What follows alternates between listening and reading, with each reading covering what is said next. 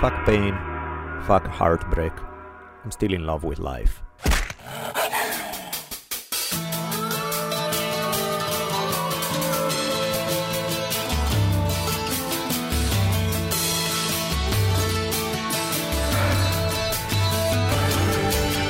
From the multicultural headquarters of the future capital of the free-thinking states of America known as Los Angeles, this is the Drunken Taoist Podcast.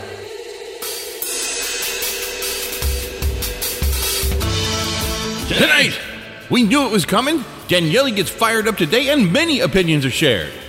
In 10 years, our culture went from positive, curious, and excited about life to spewing venom and anger online. Joe Rogan, from Bernie Sanders to the right wing. Jordan Peterson, like someone on meth on the street corner. If everything is so great, why is everyone so miserable? Are you not entertained? And now, asking you all to spread the words that corporations are not persons, I'm Rich Evers. And my partner in crime, the savage philosopher and middle finger of the gods, Daniele Bolelli, as we invite you to lower the lights, batten down the hatches, and prepare to open your mind. For the Drunken Taoist Podcast begins now. Welcome back, everybody. Another fine episode of the Drunken Taoist Podcast, episode 213. Another incredibly lovely February day here in Ojai. Daniele Bolelli in a very cool Bruce Lee shirt. Sent by the sweet Shannon Lee. Oh. Who sent me this T-shirt with Bruce. It's a Photoshop of Bruce Lee and Muhammad Ali facing off. Wouldn't that be awesome? Yeah, she was so sweet. I got this package for no good reason. I had no idea, and there was a ton of Bruce Lee merchandise that she sent just because she's nice. Well, that's always the best kind of things. Unexpected and doesn't have to be super valuable. Just sweet, and she had to know that you were going to love that. Yeah. That was adorable. A Night of Greatest. Yeah. Greatest versus the Dragon. One. Oh, my God, that's awesome. Oh, and since we're talking about things I've received, Ulysses Bella from Ozomatli, who's an awesome human being, gave me his... it's Ghetto Dojo Jiu-Jitsu. Because they had these raggedy-ass mats that they put in his backyards to roll with his friends, and so they made the logo and this Ghetto Dojo Jiu-Jitsu. I love it. Everything about that. Yes. I'm a huge fan, both of him as a person, his music, and Ghetto Dojo. So a heavy episode today because we're just trying to get into some solutions for our troubles. But in the moment, a lovely day. Yes, indeed. The weather is great. Yeah, everybody today seems to be pretty good. Today it's Daniele gets fired up day. Yes. So should be interesting. Hopefully you're entertained by people being wildly passionate in semi-English with an Italian accent. I think they're going to like it. So shall we say some thanks? Absolutely. Let's say thank you to, of course, Sure Design T-shirts that have been in our corner for so long, and they make some of the most, like 80% of the T-shirts I have are probably Sure Design. Yep. Grasslandbeef.com, that, their products are incredible. If you do eat animal products, that's the way to go, because they have some of really phenomenal quality. So check them out. Deliver straight to your door rather than go through the grocery store. Check out grasslandbeef.com. Love them. Shout out to rowbotanics.com for the CBD. Do you have a chance to sample with it? Yeah. I've been using the Revive, and Gretchen's been using the Sleep, and both of us think it's fantastic. Excellent. I love to hear that. So if you guys dig CBD, check out rowbotanics.com for their products. There's also a sweet roll-on for kind of muscle pain and stuff like that. I like that one a bunch. Thank you also to zebraathletics.com for the wonderful mats sitting in my garage, providing for my homemade dojo. Thank you. Don't let the Ghetto Dojo guys know about that. Right? It's like, that's... yes, I will keep my mouth shut. No, actually, he came to a roll one day on that. But thank you to folks keeping the drunk in the Drunken Taoist with Aum Cellars and MateraWines.com. Both very high-end wines. If you are into that sort of thing, I personally love them. And really, I don't know, man. It's funny when I drink. Alcohol can be so bad for so many people. For me, drinking wine, it just makes me happy. I just get nicer. I want to hug everybody. Clearly, moderation is key, but it's. I love it. Do you have different reactions to different spirits? Because around my house, Rich isn't allowed to have vodka. Really? It makes me Vodka is the mean. bad one? Yeah. Yeah. And so I removed it from my lifestyle and changed everything. It's a good idea. I forgot to mention, because this is a new thing, since we are talking about grassland beef and stuff that you can put on food, particularly steaks and so on. I received a little gift from Occult. How the hell is it spelled? OccultHerbsandTonics.com. Again, maybe you can say it in English, unlike my pronunciation. Is it OCCULT, occult? That is correct. Ooh. Herbsandtonics.com, OccultHerbsandTonics.com. The packaging is hilarious because they have all these shamanic / it's pretty funny. They create this herb mix, anything from kind of Italian herbs to stuff that you can put on your steak. The ones I've tried so far, they are amazing. Isabella is a huge fan. Savannah is a huge fan. I'm a huge fan. So shout out to these guys. So if you are in the market for such things, check out their website. Well, of course, if you buy on Amazon, please use your Amazon link. That's dbamazing.com. Again, dbamazing.com. Get us a little cut. And let's say thank you to the sweet folks donating to the show. Absolutely. Let the pottering begin. Thank you to Yanni Linnima, Luis Pesquera, Jesse Rantakanga, Saron Weisner, Austin Stilwell, Jonathan Waterloo, Clayton Payne, Stephen McKee, Robert Primos, Frederick Hahn, Sean Kavanagh, Aistis Juska, Thomas Robinson, John Vergara, Lisa Robles, Nick Zunick. Familiar names, one and all. Yeah, you guys are all my heroes. Thank you so much for supporting us. We deeply, deeply appreciate it. So... cool. Anything else we need to jump on, or we got the ball rolling? Here we go. Let's go.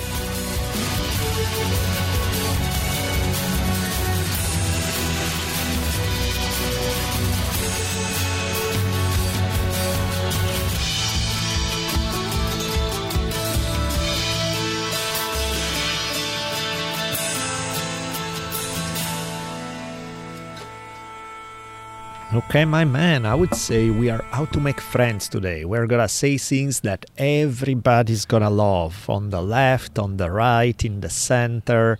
This is it. Yes, and we are gonna get everybody to shake hands and sing Kumbaya around the fire. Well, you do realize that the Andromeda Galaxy is on its way on a collision course with the Milky Way.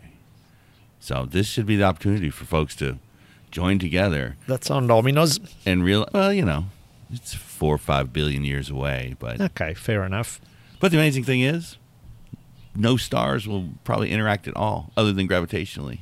Just because of the sheer scale of everything. There's 300 billion stars in the Milky Way. There's 1 trillion in Andromeda, and they are already locked onto each other gravitationally. But the distance from stars is so amazing. They still miss each other by so much. The chance of a collision is almost impossible. They will flurl each other by the millions into interstellar space gravitationally. What do you make of the... and I swear that I'm going to go in a different direction, but this intrigues me. What do you make of the famous paradox? I think it was it Fermi? I don't remember. Fermi paradox? Fermi paradox. Like the whole idea... Why don't we hear anything? Yeah, there's so much out there in terms of space and conditions and planets and things and stuff. How the hell do we not see any sign of intelligent life anywhere, including on Earth? No, I meant... No, that's you know... It's funny, I was just reflecting on that the other day, because... yeah, there are like real big thinkers, Hawkins down to, Elon Musk, ask that question all the time. Why can't we hear him? Right. But the distances are so incredible. I mean, the scale of our galaxy alone, just the central hub, like the swirl, the spiral, is 125,000 light years across. Right. Now, we've had radio going since 30s, 20s. So we have 100 years. So we're only talking about 100 light years out where any signal would be reached. And that's not that far. Right. I mean, the closest star is 4 light years. Yeah. The brightest one in the sky at night, Sirius, that's 7 light years. 100 light years is not a lot of solar system. It might be 200 stars in that little... So the distances are so incredible to begin with. And then, like, the level of life, I think we're going to find life everywhere. that seems pretty solid. But to get to this point of civilization where we're able to transmit, that's probably a pretty rare thing. Right. And, it's all about the timing, too. They may have come and gone Right. a billion years ago. Of course. So even that signal were to get here, would we know what to look for? Sure. We like to think, oh, yeah, we're listening on all frequencies, but are we really? Right. Or are we listening to something that somebody may be able to, broach light speed? So Yeah, you can it's a send 'em- different technology. We don't have the things to pick it up, and so it could be. And then if anybody has developed currently that kind of technology, they took a look out here and decided, hell no, we're not visiting that place. Yeah, Or, like so with the new James Webb telescope, that's going to be able to look like another 500 million years into the past. But what's kind of most exciting about its capacities is looking at these exoplanets that are close. right. So these guys, what's the word that they use?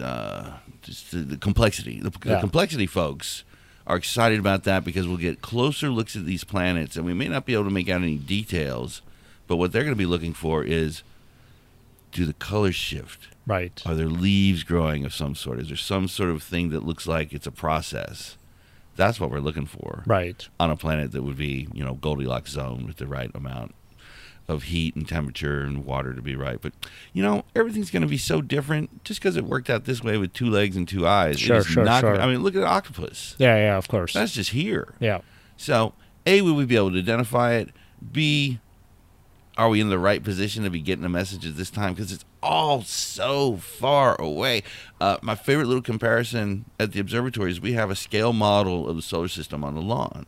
So the sun is the size of a marble. Right. Puts Mars' orbit about 12 feet out. It puts Neptune about, to the edge of the parking lot. Sure. And Pluto past that. On that scale, Proxima Centauri, the closest star, would be in Las Vegas. Wow. And that's the closest one. Yeah, that's nuts. So these distances Are insane. Right. And we'll never be able to broach them. Gotcha. So, long story short, who gives a shit if we're not hearing about anybody? What does that prove or disprove? Right. Why don't we take care of our own backyard? Yeah, which I guess last time we were chatting about Chris Ryan, Civilized to Death, and the very concept of civilization, and how may have not worked out in the most ideal possible way. So the crazy notion is, 99% of humanity's time on this planet was a wonderful, hunter-gathering wasn't an easy life. No. But as far as their mindsets and how they existed, and man, it almost makes you jealous. Yeah, as far as the stuff that's more closely designed for human happiness, that model, despite all the harshness of some aspect of it still seem to be delivering better results than the alternatives. Yeah, some things, the notions, and this was more reflective of still existing hunting-gathering tribes, but they figure a lot of it's the same, is the interaction with children. Yeah. Like a baby doesn't go 5 seconds. If it's fussing, someone's going to pick it up. Right. And tribally, a baby up to 18 months would be touched by 12 to 14 people, not a freaky way, you assholes. Right, yeah. Cuddled, played with, interacted with, and I think that's where all our troubles are right now. Yeah.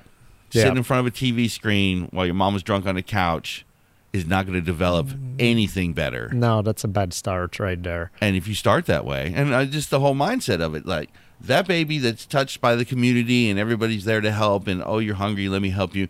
Their notion of their existence is, I'm here to be loved and I'm taken care of. Of course. That mindset.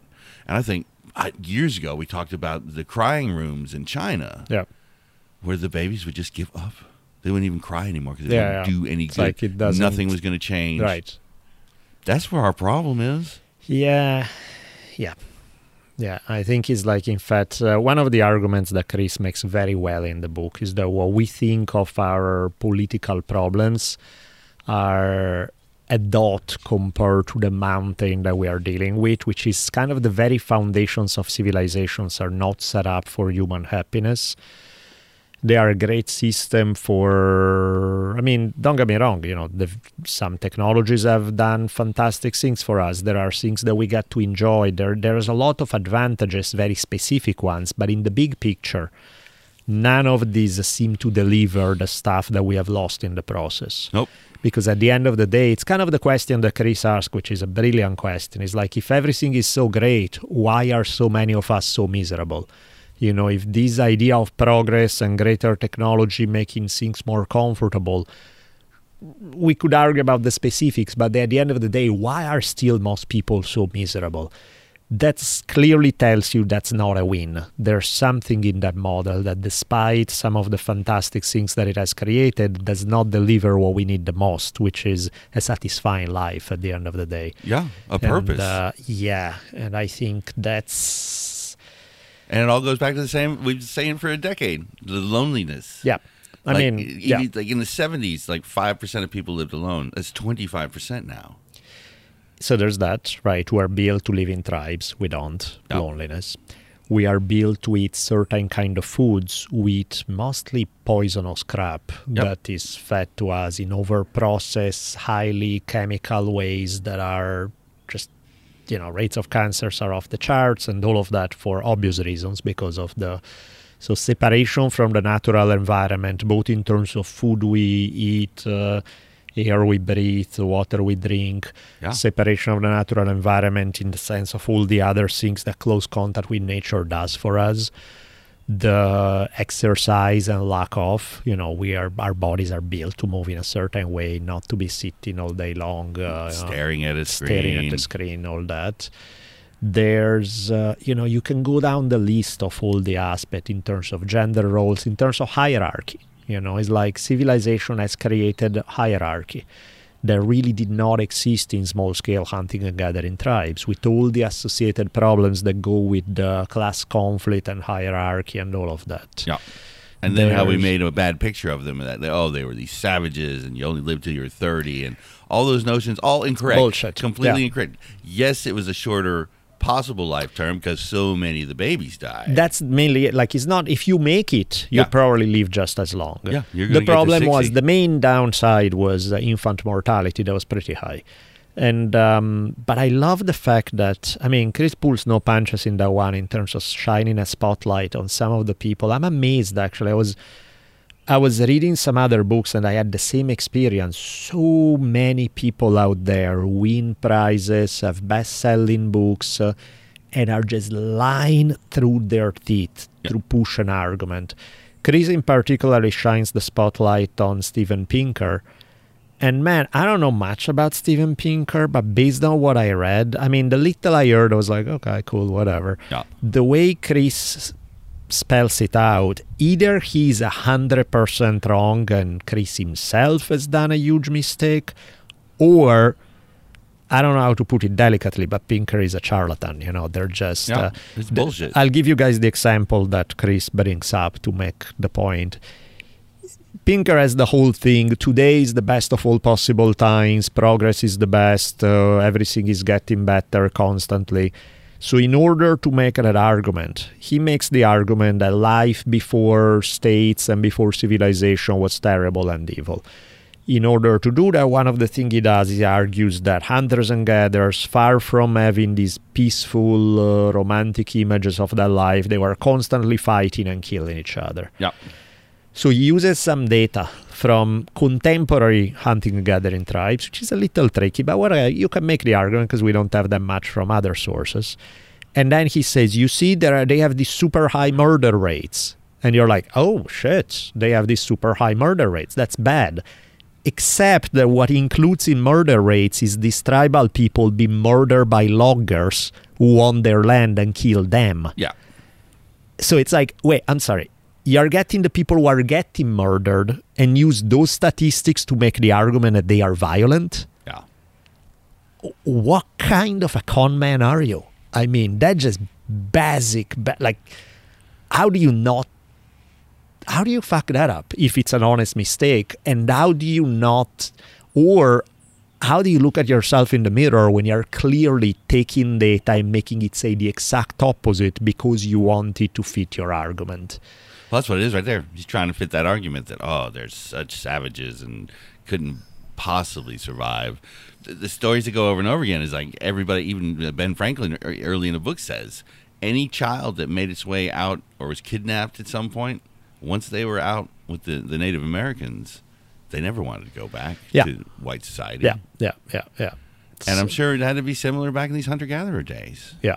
I don't know. Yeah. Sitting here where the Chumash used to just stroll, and this would have been sort of the upland ones, and hunting elk, and the parties they would have in the springtime when the ones from the ocean would come and trade, and yeah, just had I think to be that's incredible. Kind of what we were designed for in a lot of ways. That seemed to work for human beings. Now, there were downsides for sure, but I think in trying to escape those downsides, we ended up creating bigger problems that have spiraled out of control to the point that we have no idea how to fix them. Well, it's not fixable. And, the population is just, there's too much. I mean, even at 500 million, the Earth could handle this. Right. But then when we're at these scale of numbers now, once again, tribally, you always had a place. Sure.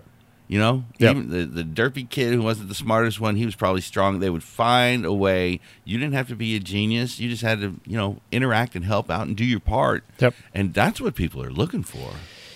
Yeah, and I think we are at a scale and a complexity where finding solutions to the problem facing us is, good luck with that, because they are so complex and so multifaceted that you can try to fix one aspect, except that there are 227 others that you need to fix in order to really fix the problem. And so it's... maybe the AI will save It's a rough game. Similarly, by the way, on the Pinker thing, I was reading some books that Pulitzer-nominated journalists, shit like that, and like on topics that I actually do know about. In this case, was about Native American life. Yeah. These guys just blatantly making up facts, like completely making them up. Like, we should invite him on the show. Right? Rogan had one of them, the guy who did Empire of the Summer Moon. That is slightly less terrible than another one about the Lakota, but like completely making up facts, which of course have no references, because if you have to reference, you have to say where you got it from, and where you got it from is your fantasy, because that was just made up.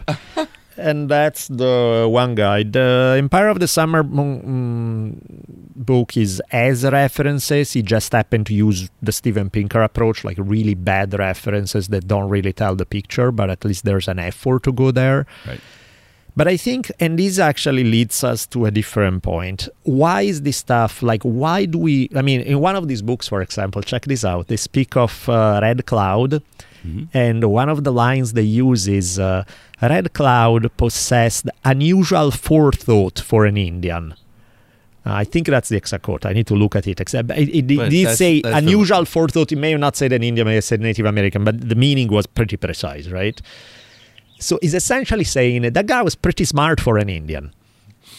These are Pulitzer-nominated journalists, published in 2000 something, right? How is possible that on one end you have people who are screaming racism if somebody coughs 2 miles away, and on the other end we have stuff that's blatantly racist being published and accepted, like, yeah, of course, like, doesn't even raise an eyebrow. Well, these are savages you're speaking of, so you can treat them any way you want to. And I think this is the problem right there, is that I think what we used as a metaphor is the ping pong game between stupid people. Yeah. So there was a real awful racism. So rightfully there was a backlash against it. The backlash then went a few steps too far in trying to take what was a real problem and addressing it in real ways to try to argue everybody's a racist for all the time. You know what? If you disagree with me, that clearly shows you're a racist. You know, it's like taking it to a place where you're screaming racism in cases where racism does not apply at all, right? Yeah. So what happens? Rather than saying, hey, racism was awful, but let's keep it within reason in terms of the problems we're addressing. Let's not make up cases of racism when there aren't. Rather than just coming to that solution of like, okay, Model A was stupid, Model B took it too far, let's go to Model C that's non-racist and at the same time doesn't make shit up.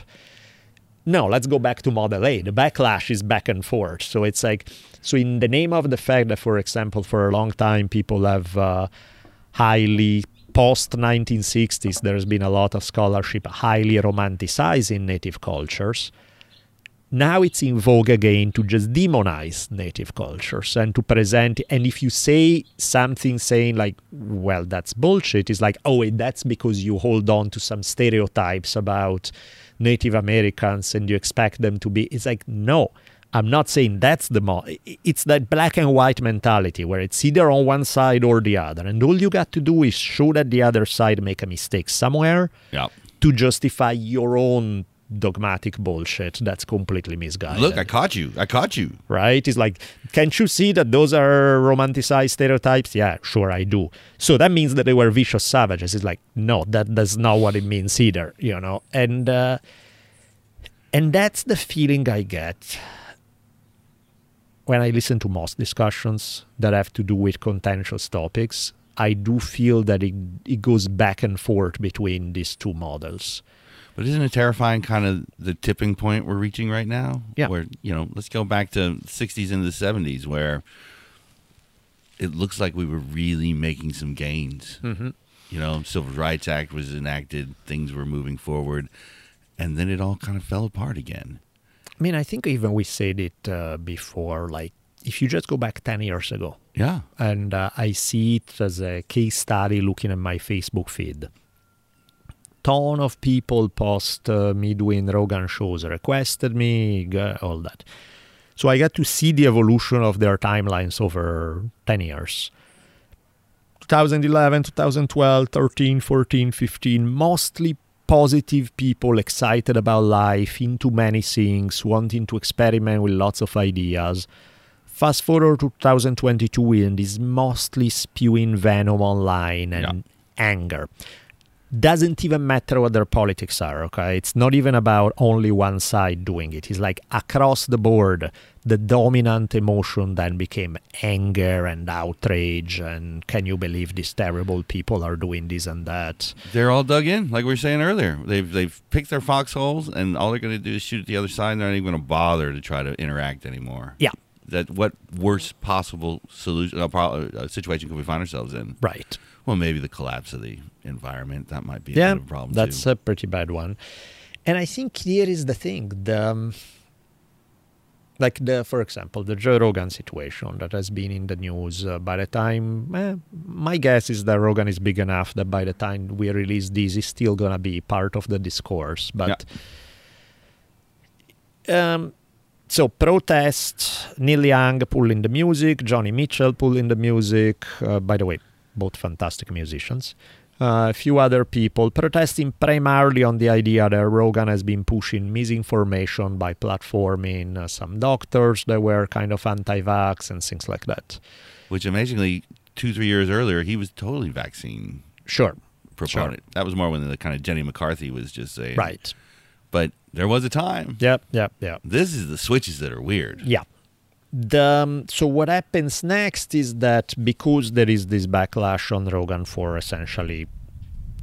what he has been doing with his podcast when it comes to controversial issues, then we move into okay, let's find a way to get him. So people going through the archives and finding him saying either racially dubious things or using words that are considered highly racist and stuff like that. Now, that's where it gets a little sketchy, because it's like, first, most of the context in which the words were saying, the context made sense that he wasn't endorsing it. Or attacking somebody. Right. There were some that really sucked, right? Yes. I mean, the Planet of the Apes joke was just flat out terrible. Yes. There was the one take that I don't know what the fuck he was thinking when he had this line about, oh, this is some dude who was the son of, like, I forget, he was a black father and white mother or vice versa, but he was like, that's perfect. You got the best of both worlds, the body of a black man and the brain of a white man. Ooh. And I was just like, holy shit, what did you just... that is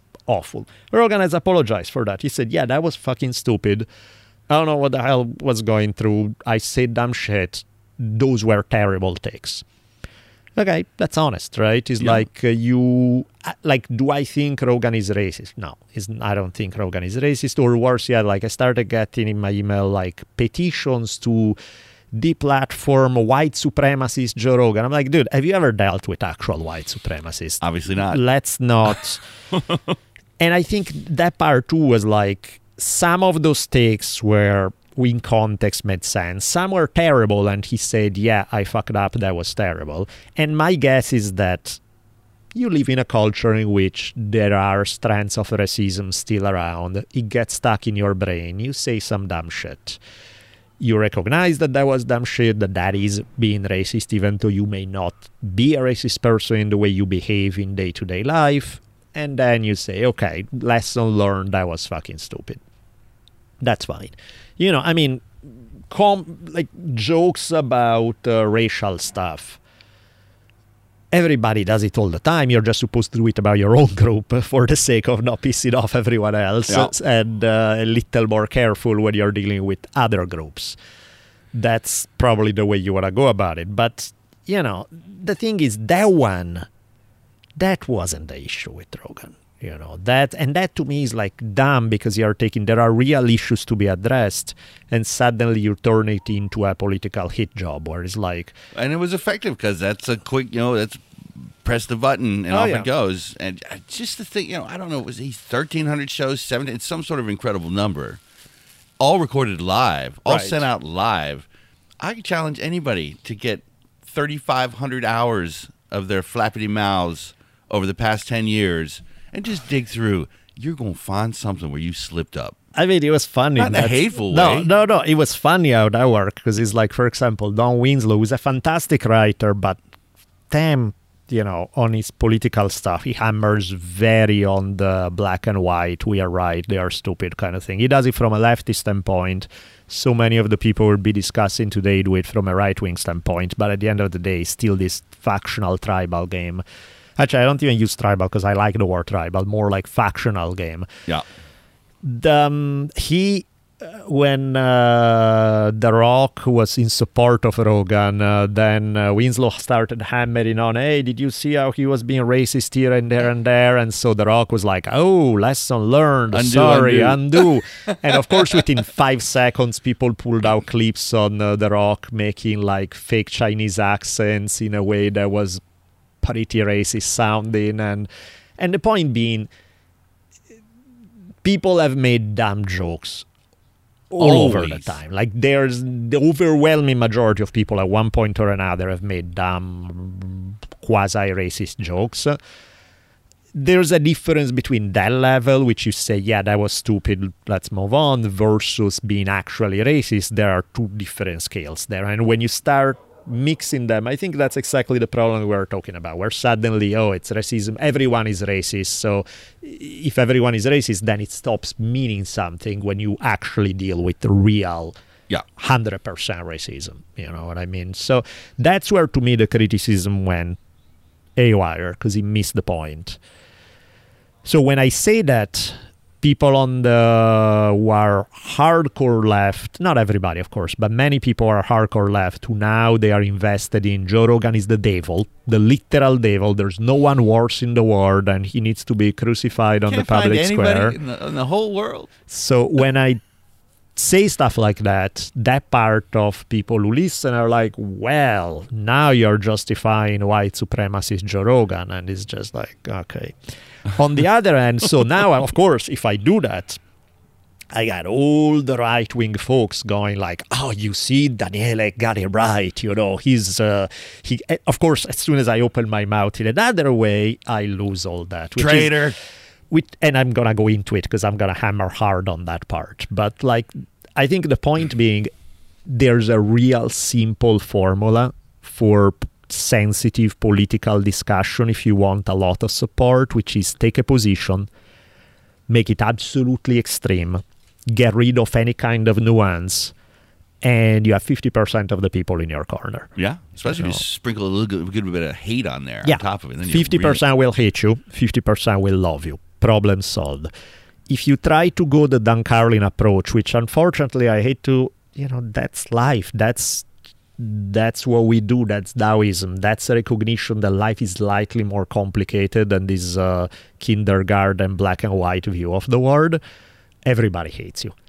one side and the other, they will happily unite. It said, you suck. You are right about this part, but of course you're wrong when you criticize my side. And it's like, okay, well, so specifically on the problematic aspects of Rogan and where the right defends him, which is funny, again, because Rogan was... 2016, he was endorsing Bernie Sanders. You know what I mean? So he's like, in that sense, as left as he gets. So how do we end up with the fact that Rogan is now a darling of right-wingers everywhere? That deserves an exploration because it's not a simple one. By the way, for the record, let me state, the existence of this podcast is owed to Rogan. History on Fire is owed to Rogan. So much of the stuff I've been able to do is owed to the fact that he had me on when he didn't have to. So I'm eternally grateful for that. Having said that, I do think that he royally fucked up in more ways than one in the way he has handled things over the past few years when it comes to sensitive topics. So what's wrong? You know, Rogan started out with a model that worked perfectly. Smoke weed with friends, shoot the shit about everything and in a creative, funny way. Most of it worked really well. Great, that worked. Yeah, everybody loved it. He extended that model when he started inviting people like me who are not circle of friends, but were like, you know, still the topics were not ultra controversial. They were on a wide range of issues, fun and games. Great. Still work if he does that with celebrities, right? You don't need to have a super... You can have fun and chit-chat about life, the universe, and have fun with them. Stop working when he started inviting super controversial guests on super controversial issues. I think when Milo showed up was the one that was really like, yeah. Yikes. That and a long, long list of other guests. Yeah. What was the problem with some of these guests and with the way Joe approached it? The guests were mostly, I'm not saying all the guests, I'm saying the ones that particularly focus on culture wars issue and politics and all of that. They are mostly people who make a living demonizing the other side, whatever the other side is, right? He had a shit ton of right-wingers, but he had some left-wingers too. Usually, for the most part, not all, but most of them make a living as partisans hacks, as people who are just going to say, all the problems of the world are tied to the left or they are tied to the right. It's all about... Now, why do I think that's a bad idea? Because I think that people who make it their living to pour gasoline on the fire, I don't think I want to give them 3 hours in front of 11 million people. Unless, if you choose to do that... Counterpoint? Yeah. You need to ask hard questions. You need to stop being the friendly Joes playing and essentially most of the time agreeing with most people in front of him. Not always, but a lot. You cannot put out 3 episodes a week or for whatever many because you need to study a lot. You need to really research what these people are going to bring to the table because if they say something that's utter bullshit, you need to be able to check it in real time. And they're coming prepared. Yeah. They've got their list. It's their whole life. That's what they have talked about for their whole life. Yeah. So again, you don't have to do it if the topics are not ultra controversial, but if they are, you kind of need to. Or you don't want to prepare and do all the hard work, which is fine. Get 2 people with opposite viewpoints. You have them check each other because they are both making a living on it from different sides and you play neutral moderator. Yep. I don't think that's the best way, but it works at least. It's like you are not the one responsible for pushing you are essentially playing referee. Or, and what I would consider the ideal model, you want to discuss controversial topics, great. Get the Dan Carlin of the world as guest. Get people like that who are able to not demonize one side of the political spectrum, who are able to look at things as this is true. However, let's not forget about this, which does not mean being middle of the road, make no choices kind of guys. Carlin, for example, clearly, if you talk about politics, I'm always blown away when people are surprised by this. Carlin is clearly way more left than he's right, but not even by a little bit. He's strongly left in a lot of ways. Yep. However, he's smart. So he does so in a way that's not like, we have all the right answer and those guys are idiots. It's like, no, there are lots of problems that we can solve. There are some grievances that the other side of the political spectrum where they are right. There's even some solutions where occasionally they bring. So he makes his choices, but he has a more nuanced view of things. Invite those guests. Get those guys to have the complex conversations. If you do that with 11 million listeners or however million people are listening, you can really kill the crap that journalism has become today and replace it with something 100 times better. You kill the Fox News and NBC talking points trying to slant it because you present nuance and you make nuance in a way that's appealing to the public. You make it something that actually, in a context in which people are absolutely hating each other over tweets among family members, you do the opposite of pouring gasoline on the fire. You actually help bring people together in a for more reasonable discussions. Then you're the hero of the world, who's doing something fantastic, who's having a huge positive impact in the way the world is gonna go. That's the way I look at it. Wow. What if that actually worked, though? So if you did get sort of these talking heads discussing and finding common ground, aren't their factions just going to be like, oh, you're turning on us too now? You'll definitely are going to have that. I mean, you do have, that's why Dan Carlin does not do common sense anymore. Yep. Right? It's like, I don't want to deal with all that crap because I'm going to make everybody mad, regardless of what I say, because I'm not going to say what they want to hear because I'm not going to be screaming factional talking points. However, if somebody like Rogan start making that a priority, start making that, come on guys, are we still stuck in kindergarten over the black and white bullshit, or can we behave like adults here?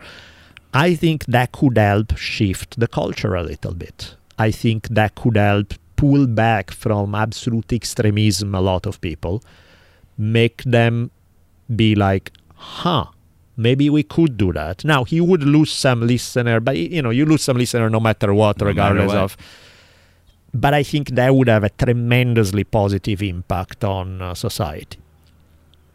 The approach of having people who make a living demonizing the other side, not really fact-checking them that much and letting them do, did I say fact-checking them or fact-checking? I was trying to say. That's a little different. Yes. What's going on over there? I think that's a problem. That is the exact opposite of having the positive impact. It's where you contribute to pour more gasoline on the fire, regardless of what your intentions were. You could have had the best intention. The end result is still. And so, okay, that brings the question that I was trying to get to. How do you go from Rogan endorsing Bernie Sanders and being very lefty on many ways to being the darling of right-wingers everywhere? So here is what happens. You do something that's politically dubious, that's clearly favoring one side. So you have a whole bunch of right-wingers on that you don't check when they make a rather outrageous claim and let them go on for 3 hours and they are your good friends kind of vibe. Yeah. Bunch of people on the other side, on the left, are going to be like, hey, what the hell? You're angering them. So they start coming after you. Now you're like, hey guys, I was in agreement with you a lot of things. Why do you come after me so hard? Even though maybe they are coming, maybe in some cases they're actually coming after him for legitimate reasons. But the way it comes across is really like harsh and uncompromising and critical of everything that you are. It's like, whoa, slow down. So now the shields go up. So now the shield goes up on one side. In the meantime, the other side is saying, oh, my enemies are attacking him, so you're our brother. Please come on over. So if you are Rogan and you don't see that dynamic happening, so you say, well, fuck you then. You guys are criticizing me overly harshly for either no reason or minimal reason, so I'm going to go even harder in that direction. because I'm getting support that way, and these people like me, and I want to do my thing, and I don't respond well to be chastised. Yep. So now, even more on the left, you're going to get a backlash. And again, partially justified, partially not, which is going to push him even further into the hands of right-wingers. We're going to say, Rogan, we are always down with your ideas about legal drugs and, embrace the gays, all of that. Clearly, now, obviously, everything that Rogan has stood up for is something that pissed them off, anti-organized religion, all sort of stuff, right? But suddenly it's like, hey, enemy of my enemy is my friend. And these damn left-wingers are essentially pushing the biggest media personality in the world today in our arms. Oh, hell yeah. Thank you. That was nicely done. Grab some ivermectin and let's head over. So that's also one of the reasons why being self-righteously mad tend to have the opposite effect. Now, it's not just left-wingers manage the amazing task of pushing Rogan into the right-wing camp. Right-wingers do it all the time, too. Yeah. Like, I give you an example. One of the reasons why I feel... look at the Jordan Peterson of the world, right? Yeah. Oh, he stands up against the evil of extreme woke culture, whatever the fuck they say, right? It's like... No, the dude has done more to propagate that stuff than anyone else on earth. How is it possible? He's criticizing it all the time. Well, the reactions, yeah. So he took something that was super extreme on one side of the political spectrum, in this case the left, right? He took like the most batshit crazy, extremist leftist position, saying things like, maybe we shouldn't have the government pull kids from their parents if they don't agree to gender reassignment surgery or whatever the fuck, right? Some were legitimate, some were not. But the point being, he took positions that the overwhelming majority of people on the left did not support. And he casted those positions in a left versus right thing. He started saying, you see these damn leftists. So now you have a bunch of people on the left who don't support those positions. We're like, whoa, whoa, whoa. This right-wing asshole is attacking these positions. So maybe we should defend them. I mean, they are complete idiots, the people who are saying these things, but they are on our side. And the right-wingers say that we are all like this anyway, so fuck them. No, it's legitimate to do this. And suddenly that extreme, the batshit crazy aspect of the left start becoming more mainstream because you got to defend it against the batshit right-wingers. Wow. So the guy who actually is condemning something that's barely existent, right? He's taking something that exists maybe 1% of the left, contribute to make it a more mainstream thing. Is the more you attack something in a factional kind of way, the more you ensure that that thing is going to grow among the other faction. Wow, that's 3D chess right there. I don't think he's doing it intentionally. I don't think it's that smart. I think he's just... stumbled into it. Yeah, I think it's just basic human stupidity that you take something extreme, you go hard after it, you get some support from one side, and in the process you end up making it grow, which then becomes a self-fulfilling prophecy because it justifies you in saying, did you see, I told you all along it was a problem. It's like, no, it wasn't when you started. You could have had a mellow, pleasant discussion with people from across the political spectrum saying, look, I understand these issues are legit, but don't you think that when we take them over here, it starts becoming a problem? And most people across the political spectrum would have said, yeah, that's taking it too far. Agreed. No, you don't do that. You say, you all evil left-wingers, you're all the cause of this stupid shit. And then the shields go up. You got to defend your side. And you contributed to its growth. Wow. So how do I use that to get to my book-burning friends in Mount Juliet, Tennessee? Right. You know, those guys obviously are doing the Lord's work. Yeah. So it's... Because I would be afraid that all the right-wingers would go, yeah, you're right. Yeah, probably. Probably. You're not going to get the same sort of backlash.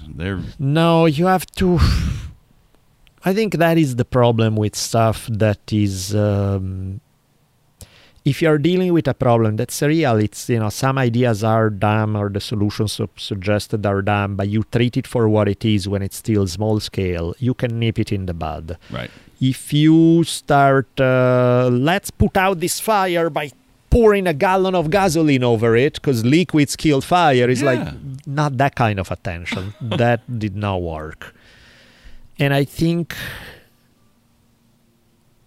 that becomes the problem. I mean, if like a few days ago, I had a friend of mine over, and he was saying, you know what, like Jordan Peterson, I actually, like the few times I heard some of his stuff, I like some of the things he said. And he mentioned a couple of things, and I was like, yeah, I see the point. He's not wrong about A, B, and C that you just mentioned. And he was like, well, then what's the problem? Why do you dislike him? You know, that's great, right? I'm like, here is how it works. Most shit that exists in the world does not emerge because somebody starts from a terrible premise and doubles down on that terrible premise. And most of the time, almost everybody, including the most awful people on earth, start from a partial truth. They zero in on something where they are right, at least to some degree. Or at least reasonable. Yeah. So what's the problem with that? Well, you start from a partial truth. And I say partial because you zero in on that one aspect of the message, ignoring the fact that while that is true, there are also 12 other aspects to the question that complicate it a little bit. And this is true, however, you should also consider this. You don't consider all the other aspects. You just zero in on that one partial piece. Then you blow it out of proportion because you make it sound like it's this big, huge deal where it may not be.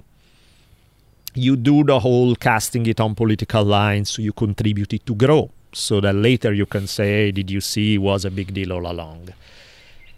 You ignore all evidence that doesn't fit your argument. You push that argument way past where it would be reasonable to push it.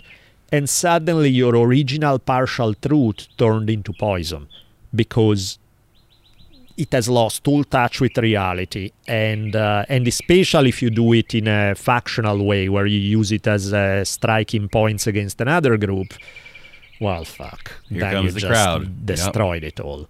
Of course, you become a hero to some people who want you to cast those guys out there as the devil, and you become hated by the others, and you can make millions that way, and blah, blah, blah. But again, I don't think that some people are grifters, straight up. Others is a mix. They actually believe this stuff. They are right about something. They forget that it's part of a more complex discussion. They get rewarded for pushing hard on that one little partial truth by a lot of people who support them. Then they say, well, I had actually a few other things to say, but clearly this is the one that's getting me the likes and the support. And that's where the opportunist jumps in. I'll double down. Yeah. And that's where you end up with the shit we see today. So that's kind of my issue about, and I think this is at the core of what we discuss when we talk Taoism, that Taoism is all about there's never a partial truth. You focus on the whole all the time. That partial truth is part of a bigger dance, and you always need to fit it within it, where this is true, let's consider this. How do we balance it out? How does this make sense? How do we address it in the most effective way, rather than just pour gasoline over it and feel very self-righteous about saying, you see, I condemn it, I'm so right. I get that, I'm making the Jordan Peterson example, and for a few minutes we have been hammering more on right-wingers. Left-wingers do the same shit. Like I just showed to Rich right before we started recording a message I was having with a very pleasant person on Facebook who takes it from a left-wing standpoint. And while I like the guy personally, he's just as dogmatic at the end of the day. He's just, we are right, they are wrong, everything we say is good, those guys are evil. I'm like, okay, good luck getting results. Keep going that path because it's clearly delivering, clearly working. Keep doing it. So where's the solution? That mysterious common ground does not exist? I mean, this is where it gets tricky, right? We have, good old Dan Carlin a few years ago said, fuck you guys. I've tried being nuanced. I'm getting hammered from every direction every time I do it. I'm out. I'm just going to do some history shows here and there, and I'm just going to retire in my little house while I watch the world burn. of course, when you look at it on the surface, you go, that's not a good position to take. However, it's pretty damn understandable on one level, because it's like, yeah, you do feel that you are pushing against force. You are an ant fighting a tank, and you feel like, I have one life to live. Let me enjoy it and forget it all and let those dumb assholes kill each other. Yeah. I understand it, and to some degree, sometime I go for that. I'm like, I need a break. Let me just... On the other hand, I do feel that it's extremely important, as unpopular as that is, to keep hammering on the reminding people that most conversations are more complex than they originally craft them. Reminding people that even the people they dislike, I mean, some people are just flat out awful, right? And there are places where it's beyond redemption. And I think we can understand that, right? There are lines that you need to draw. However, let's not make the beyond redemption anybody who's not 101% in sync with your viewpoint. Yep. Because that's what it, like, for example, the guy that I was exchanging emails today, I can guarantee you that by now he sees me as a part of the enemy. And if we sit down and we list the things that we agree on, I think we agree on probably 80 to 90% of issues. Yep. But hey, I dare to say that there's another part where I think he may be going too far in a dogmatic direction. Clearly that means I'm an evil imperialist or something. What a traitor. Yes. And I think, like, yeah, let's not do that. Let's also not do the understandable thing, which is the... I give you an example, one that I agree with and support, but why that tactics don't work. So, for example, on the whole discussion of climate change and the whole discussion of environmental problems, to me, there's no argument that that's at the top of the list of big issues that need to be addressed. So let's say you do scream about climate change and most people ignore it and double down on terrible practices and ideas. So the temptation is to hype it up a little. Is to go from, hey guys, this is a serious existential threat, this is something that needs to be addressed, let's figure out how. It becomes, look, you guys are damn assholes, pay attention, the world is going to end in 20 years if you don't do something. And he's like, no, the world is not going to end in 20 years. So you take a point that because you are correct and you're not getting the right response, I figure, what's the harm in hyping it up a little, of making it a little, if I want to make a point that no, maybe Columbus was not a hero and European colonization of the Americas was problematic, let's just sweep under the rug any case in which native cultures could have had anything mildly problematic. Let's just paint them as absolute saints. Because that will make my case harder if these people murdered a bunch of saints. It makes my case harder if the war ends in 20 years, then they will have to agree and pay attention. Except that you get busted, because you tweak things a little bit. And now your whole argument lost credibility.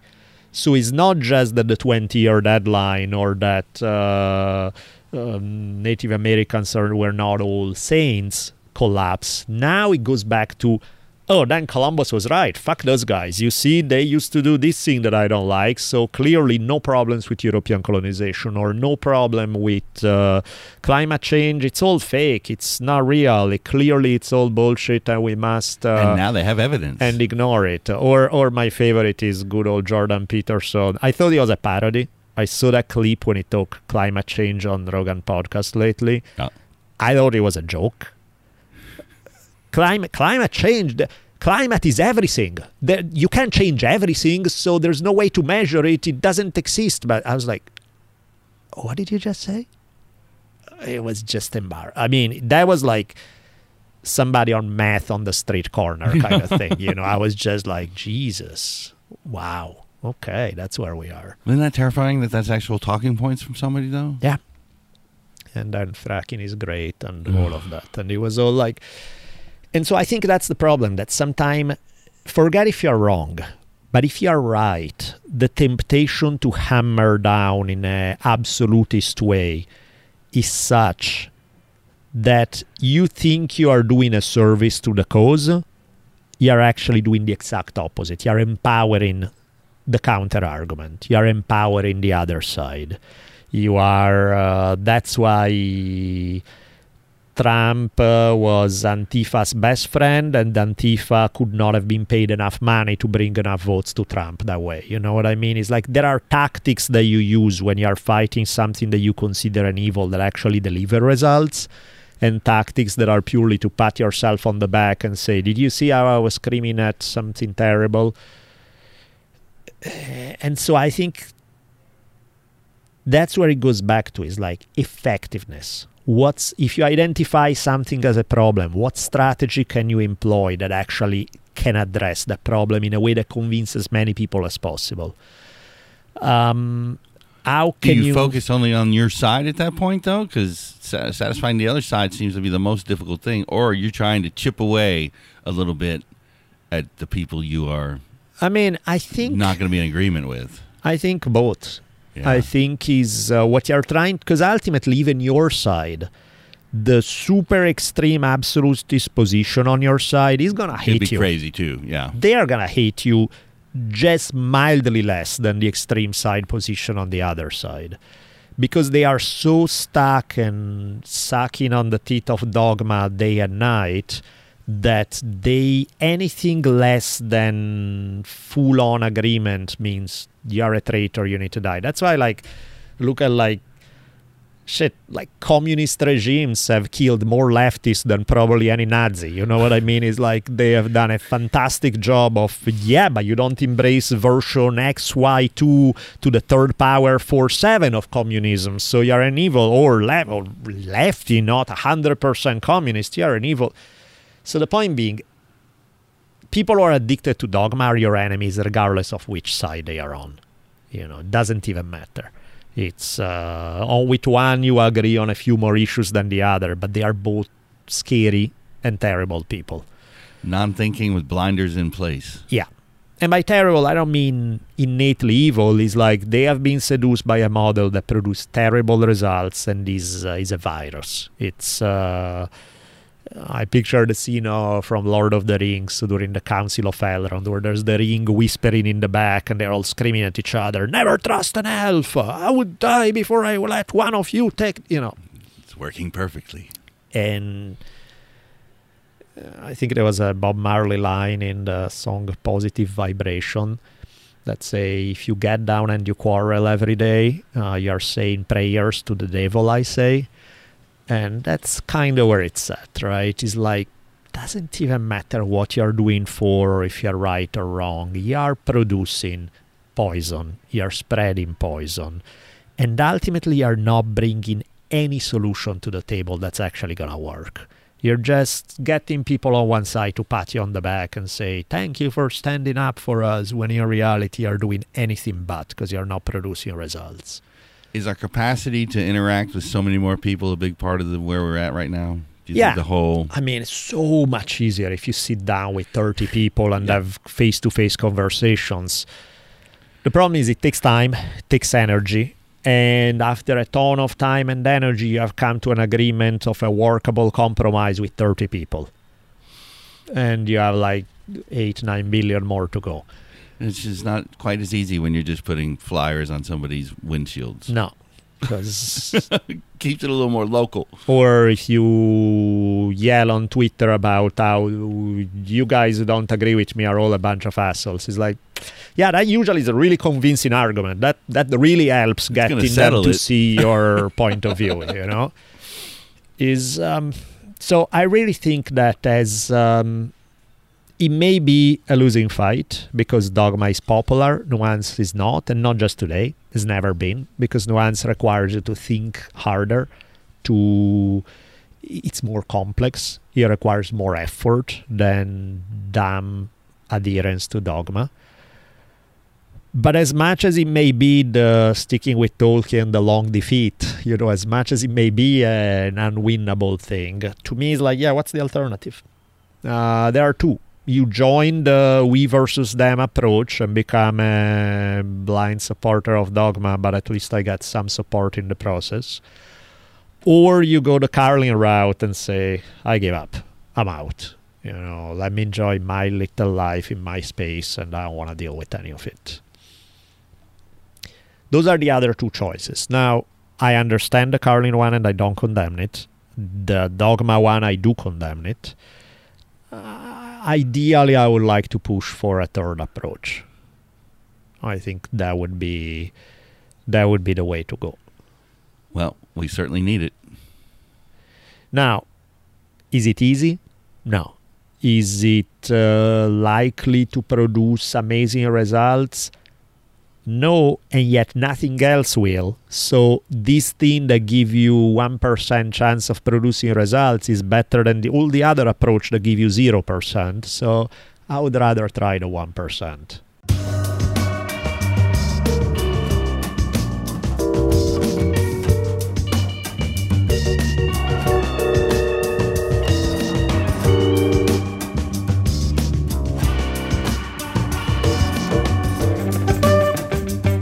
Well, the funky music means one thing. That's the end of another fiery episode Yeah. of the Drunken Taoist podcast. But I didn't think anything that was out of bounds. No, We got problems and we need to fix it. And these Yeah. are things that need addressing. And I don't know. Anybody who gets their feelings hurt about it just needs to relax. yeah, I mean, they're controversial issues, so I get it. But that's why people get passionate about it. That's why I get passionate about it.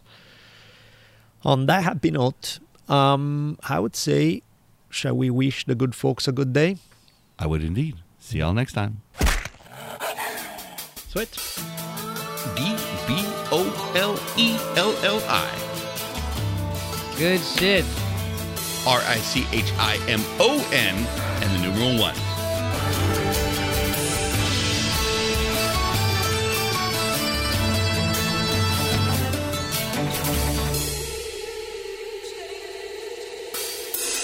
And so ends another awesome episode of the Drunken Taoist podcast. Be sure to keep your ears peeled for another mind-expanding episode coming soon. We'll be tweeting you as they come out. You can keep track of Daniele at DBolelli, that's DBOLELLI. And you can find me on Twitter at Richimon1, RICHIMON and the numeral 1. We'll see y'all soon. Woo!